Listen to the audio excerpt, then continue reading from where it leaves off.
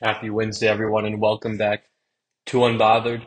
Today, I'm reacting still from the news that happened over this past weekend. OBJ signing with the Ravens. What does that mean for the Ravens? Lamar, the Jets who are interested in him. Then, NBA play-in started last night. T-Wolves, Lakers, Hawks, Heat. I go break down what happened there. I preview tonight's Bulls, Raptors, Thunder, Pelicans. And then is the NHL regular season is coming to a close. I talk a little bit about the Pittsburgh Penguins and the Boston Bruins, and then I wrap up with the Masters, my reaction to that. So let's start with Odell Beckham Jr. signing with the Ravens. I was absolutely shocked by this deal that the um, Ravens gave him a $15 million contract with up to 18, could be up to 18 million in incentives. I believe if, he meets a catch limit, touchdown limit, and yard limit, excuse me, or uh, if he leads the team in all three of those categories. So again, very surprised that at a base minimum, $15 million.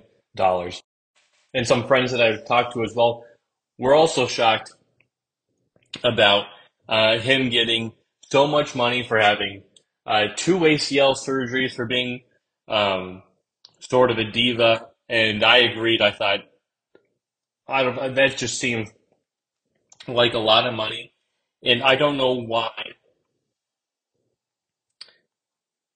the Ravens would be so on board to sign him.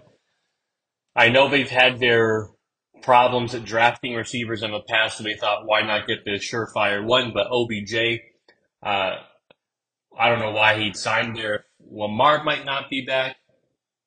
I know they're good friends and they probably talk, but a deal with Lamar has not gotten done. I don't know if it sits well with Lamar that he's getting, you know, more than half of what I get. I'm scheduled to make $32 million on a non-exclusive franchise tag where I can still negotiate with other teams.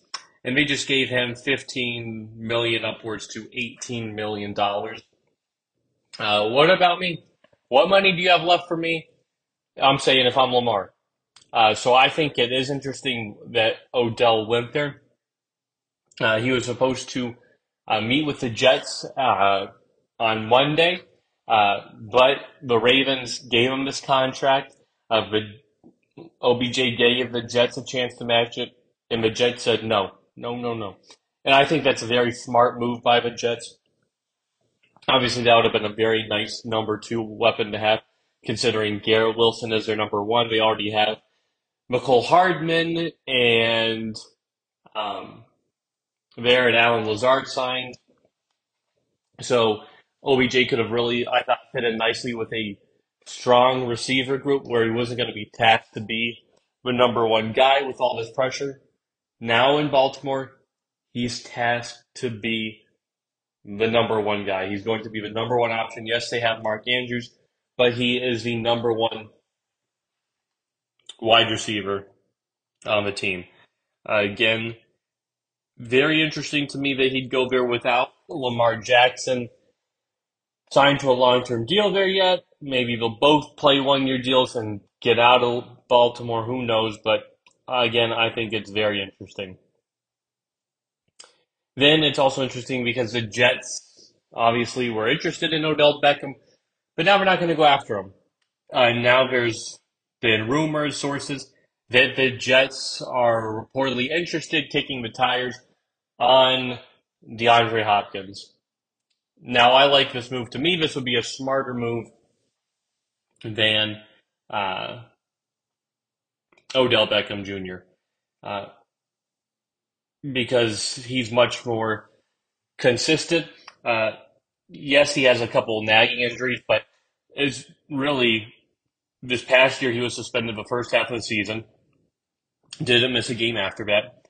The year before is when he had missed really the second half of the season with injuries, but before that, he's been an Ironman. Four Pro Bowls to Odell Beckham's three, and he has made actually five Pro Bowls to Odell Beckham's three, and three first team All Pros to Odell Beckham's zero.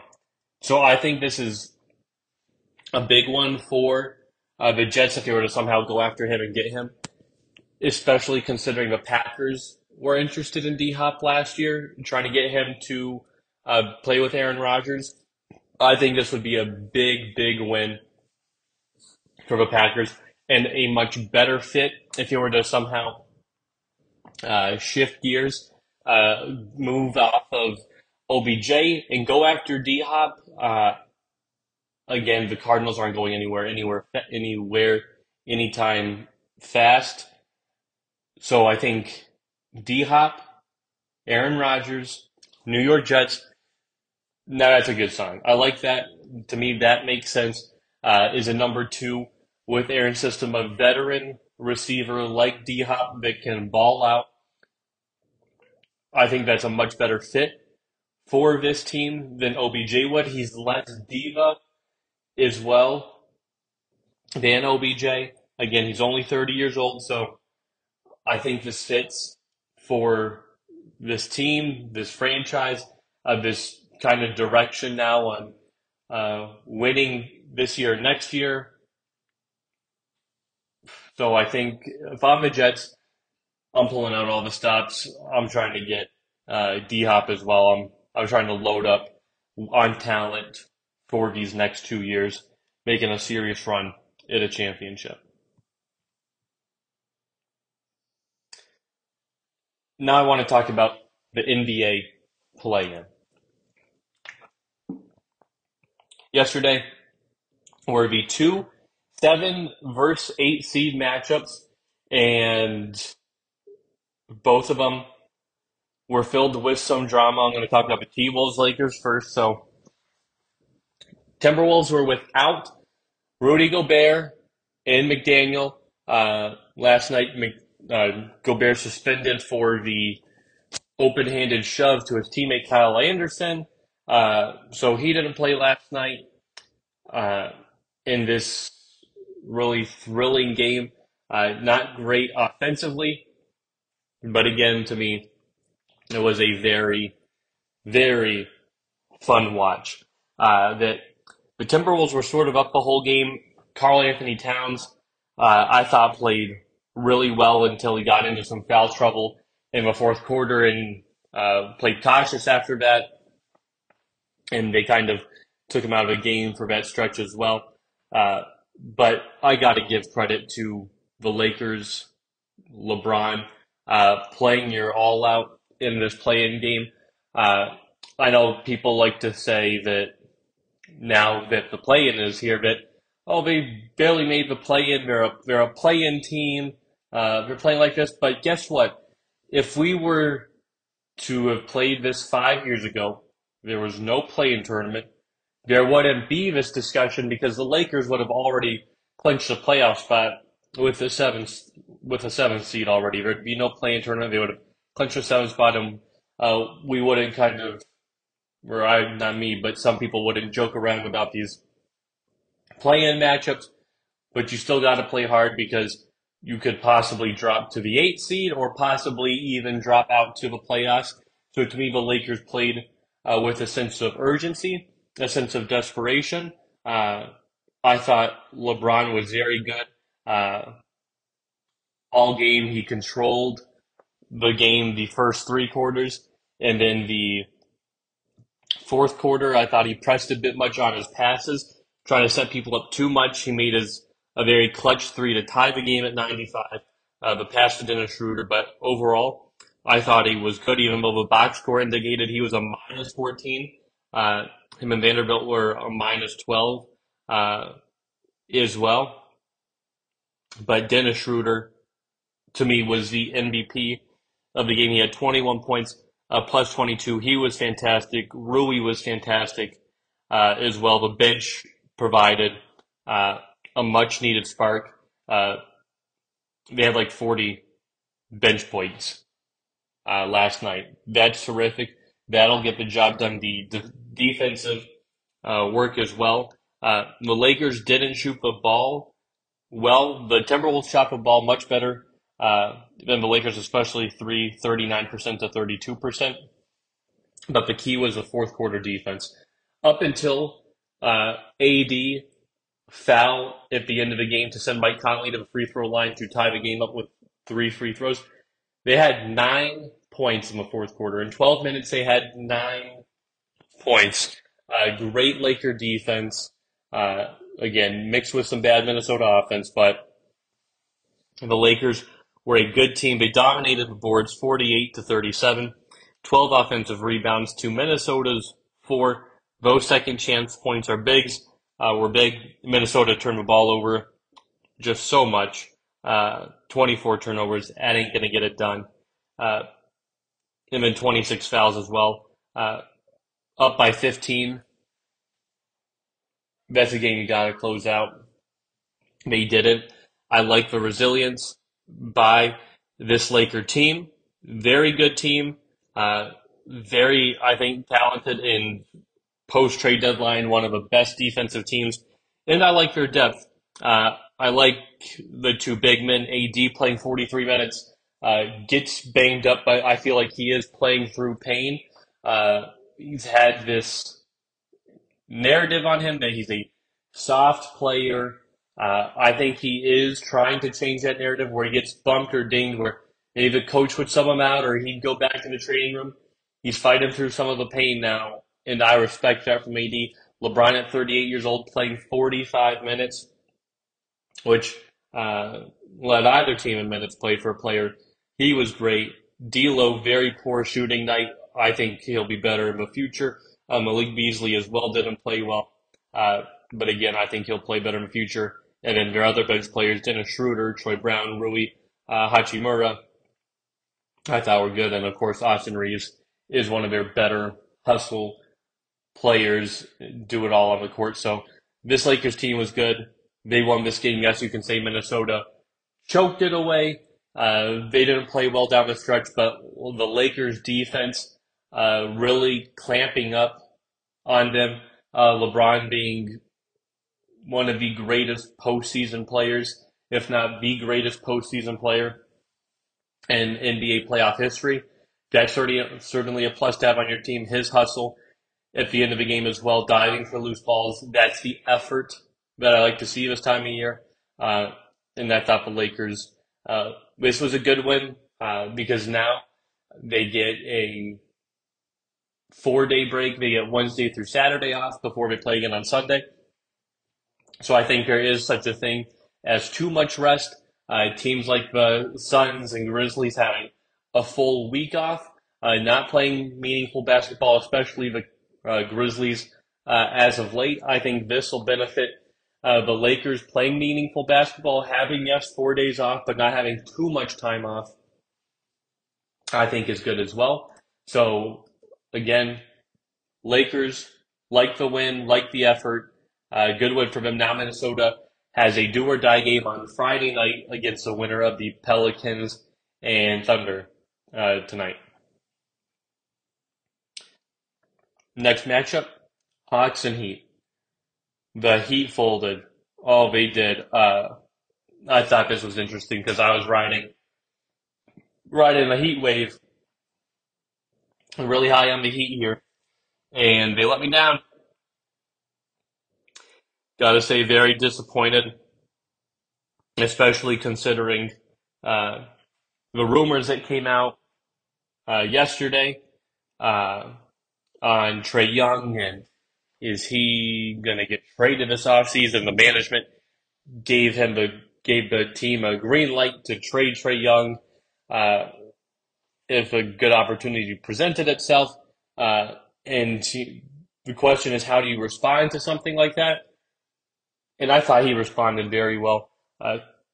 25 points, what, 8 rebounds, 7 assists. Very good. Clint Capella, 21 rebounds. This whole team responded. A lot of talk going into this game on how the Heat dominated this season, how the Miami Heat, um, just dogged them in the postseason last year. And, shame on me for not seeing this coming. This is one of those games.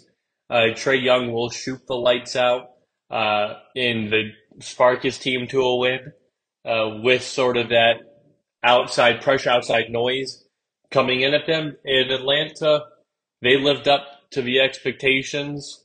That, hey, we're a good basketball team.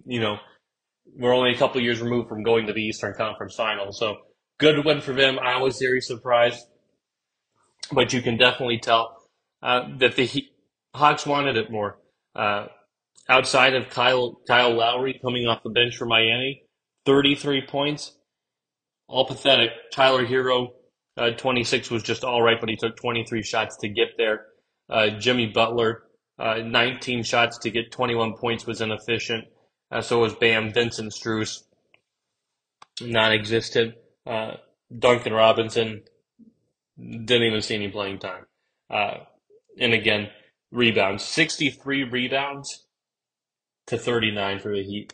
That's not something we hear much about, the Heat getting out rebounded and really not playing as tough as they usually do. 22 offensive rebounds for the Hawks to 6 for Miami. A 22 to 6 ratio. Anytime a team, I think, has that big of an advantage on the glass, you're usually going to win that game. So I tip my hat to the Hawks because I wasn't expecting this, but they played extremely well. They shot the ball well. They didn't shoot the three well at all. I won't give them props for anything like that because they were 10 of 41, 25%.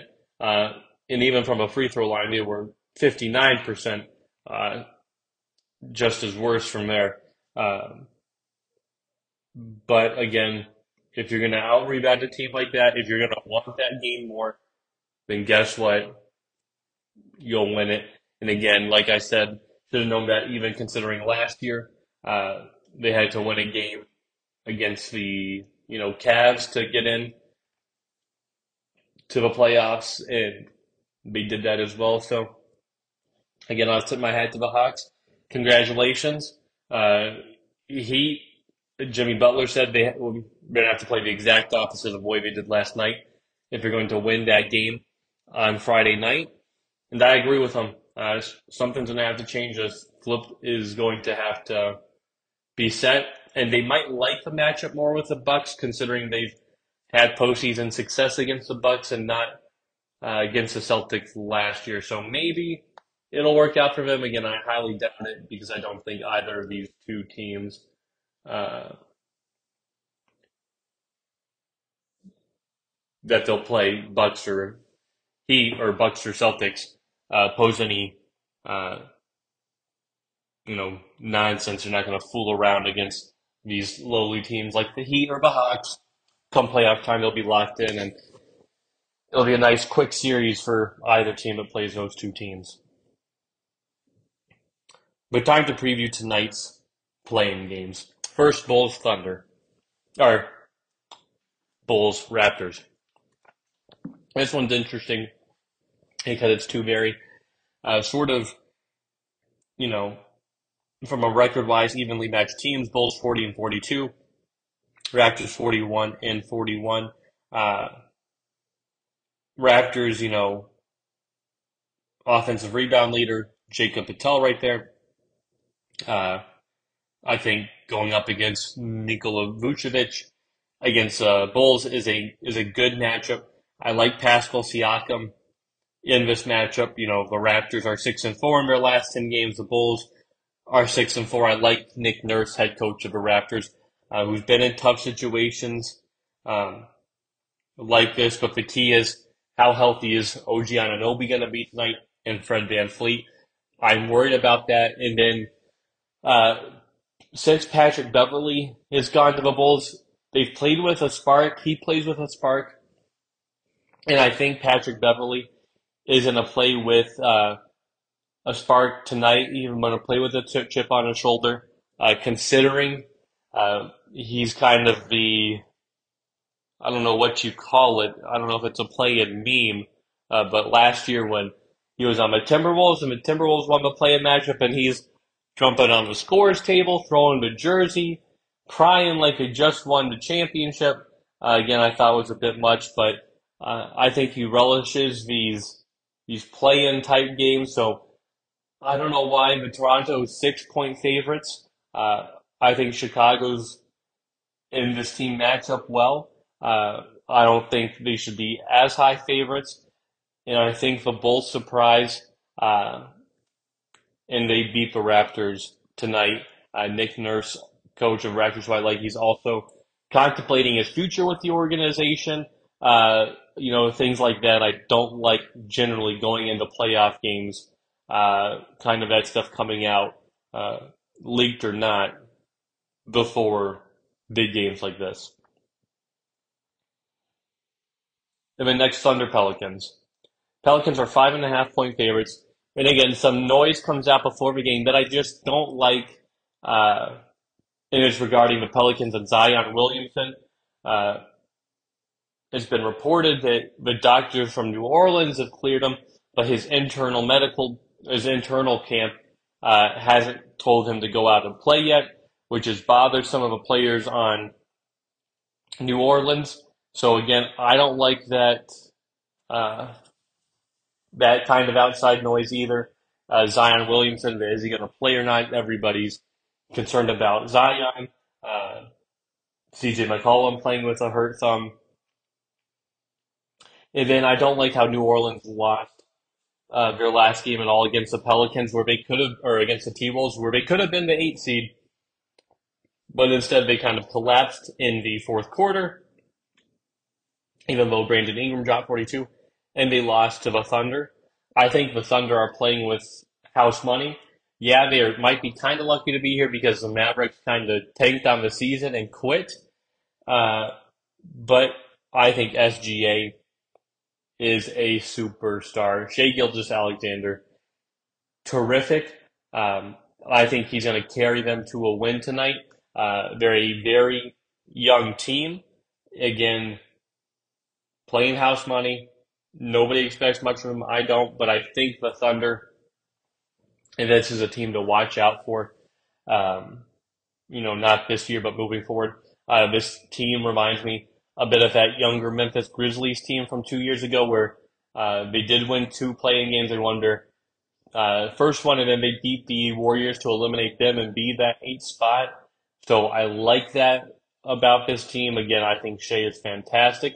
I don't think it's going to be a very high scoring game, but if you look at their season series so far, uh, Pelicans have won it 2-1, but it's been close. One of those wins was an overtime by three. The other one was another one by 3 points, 103-100. And then the Thunder won a close one last time they played last month. So two evenly matched teams again in this play-in scenario. But I like SGA, Shea Gilgis, to carry the Thunder to a win and eliminate the Pelicans this year.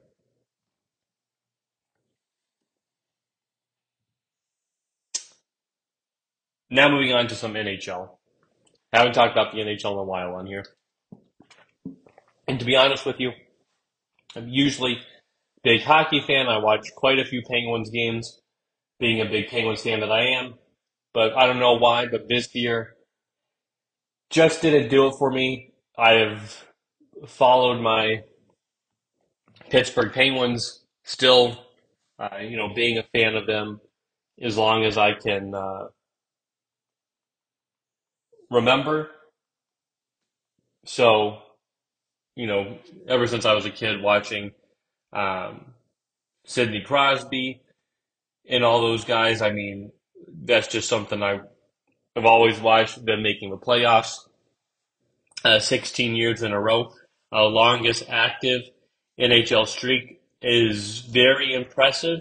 Uh, Again, it could be 17, but it's not likely because this is what needs to happen. They should have beat the Blackhawks last night, uh, and they didn't win, got shocked 5-2 at home, your final home game. And now there's one playoff spot left in the East. It's between the Islanders and Pittsburgh, and Islanders need to lose tonight in regulation If it goes to overtime and they lose with tiebreakers, they'll eliminate the Penguins. So the Islanders need to lose to the Canadians, which is very unlikely, and then the Penguins need to win tomorrow. So I think the ESPN FPI, the odds, it's Islanders have an 86% chance of making the playoffs. Now, I talked quite a bit about this last year um, for my Penguins uh, when I was talking about them when they made the playoffs against that Ranger series, and they kind of doubled down on it in the off season. And it's just that they're an old team. My biggest, pain point I have with them is I did not want them to re-sign Gino Evgeny Malkin. I know how beloved he is to the city, to the Penguins organization, but I said it's time to cut ties. You don't want to pay a 36-year-old uh, big money when he's clearly lost his step. It's been evident, but you want to keep the core together. So that was their first big decision. And they're the oldest team in the NHL, and they're too old. Jeff Carter, 38 years old. Sidney Crosby is still one of the best players in the NHL. He hasn't lost his step. He's kind of like LeBron, but he's 35. Mikael Granlund, 31. Jake Gensel, who's terrific. He's only 28. He's great. Again, Evgeny Malkin, 36. Richard Raquel, 29. Great player they got. Then you look at some of their wings. Brian Rust already looks like on the wrong side of 30. So does Jason Zucker as well. Defense, Brian Dumoulin, showing signs of age already at 31. Kulikov, 32. Jeff Petrie, 35. Chris Letang, 35. Chad Ruhwedel, 32. Rutta, 32. A lot of old players on this roster. And when you look at the great NHL teams, you have some experience, but it's mostly an inflection of youth. It's the Carolina Hurricanes with Smeshnikov and Aho. It's the Avalanche with Landeskog and McKinnon, Edmonton, Leon Draisaitl, and Connor McDavid. The LA Kings are all young. The Seattle Kraken's a very young team. Toronto, Mitch Martiner and Austin Matthews. Tampa Bay again has some young players. Braden Points mixed with some older players like the Steven Stamkos. The Rangers again have a balance. The Devils, very young team, the Jack Hughes and Nico Hischier. Uh, so again, the Penguins did it to themselves. Of course, I'm rooting for the Islanders to lose tonight and the Penguins win tomorrow. So then I had that unenviable matchup with the Boston Bruins in the first round. But it's sad now. There's, people I've read, should they fire Ron Hextall, the GM, because again, I think he made some bad decisions doubling down on older players when you need younger options. Again, it's sad, but now I want to kind of shift gears to the Boston Bruins, uh, who have broken the NHL points record, the NHL wins record. Some comparison to that Lightning team only 3 years ago, but to me, this Bruins team uh, is very different than that Lightning team that got swept in the first round by the Blue Jackets. Now that Lightning team didn't have a lot of experience. They had some from the um, 2015 finals, which they lost in the Stanley Cup Finals to the or to the Blackhawks. But then years later, they got some veteran pieces, and they had a great 62-win team, and got swept. And then all their playoff success was really after that when they won back-to-back finals. Now, to me, this is different with the Bruins because the Bruins, the core, and two core of this team, the Patrice Bergeron, the Brad Marchand, they won a finals in 2011. Yes, it's been 12 years, but they've won a finals. Uh, they've been to a finals as well. They've lost to the Blackhawks. They lost to the Blues a few years ago. So this team to me has the perfect balance of the Patrice Bergeron, the uh, captain, leader of the team, the Brad Marchand, another older player, Charlie Coyle, who's still 30, but playing relatively strong. Taylor Hall, again, looks like he's on the wrong side of 30, at least from when I watch him.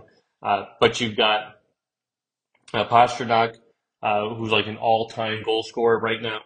Um, and then defense, young defenseman Charlie McAvoy, Carlo there, and then your goaltender Linus Ullmark's having a tremendous year. So I do think the Bruins are built different. I think they are a very good team. I think they are going to go far in the playoffs.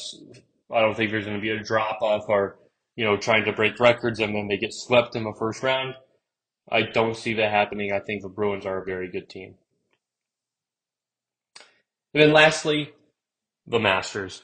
Oh, the Masters was great. I believe it was the most watched Masters in like 4 years since Tiger won it. Uh, and it's easy to see why because you had the built-up Live PGA drama going at it, and you had heavyweights. You had John Rahm at the top of the leaderboard, who's part of the big three in the PGA Tour, him, Scheffler, and McIlroy. And then you had Phil Mickelson surging late on Sunday. You had, again, the John Rahm versus Brooks Koepka final pairing, PGA versus Live. So it was exciting. And Rahm rallying, to me, was really, um, I thought, terrific, where Brooks was up day two, day three. At one point, he had a four-stroke lead. In Brooks, how we've talked about him being a major hunter, really choked. Maybe it is the live style, and you only played 54 holes, wasn't used to the 72, the tough conditions, where John Rahm was unfazed. I mean, again, a Rambo nickname really does fit him because he went Rambo at Augusta National. He was terrific. Congratulations to him. Congratulations to golf, to the PGA Tour especially. If you've been listening to my podcast for a while now, you know my thoughts on the PGA Live, and I'm not a fan of Live at all. But I thought this was one of the best golf majors in a while in terms of the drama and setup, and I'm looking just as much forward now to the PGA Championship next month in Rochester, New York, where Rory McIlroy is a member, Cameron Young is a member, Justin Thomas is a defending champion, Brooks Koepka's won there twice. So again, the storylines leading up to that will be a very tough test for these players that can play on Live and then the rest of the PGA guys. I think the four majors this year, it's like must-watch sporting events for sure. But this is great. NBA playoffs are starting. I'll be back tomorrow. Talk to you guys then. Bye, everybody.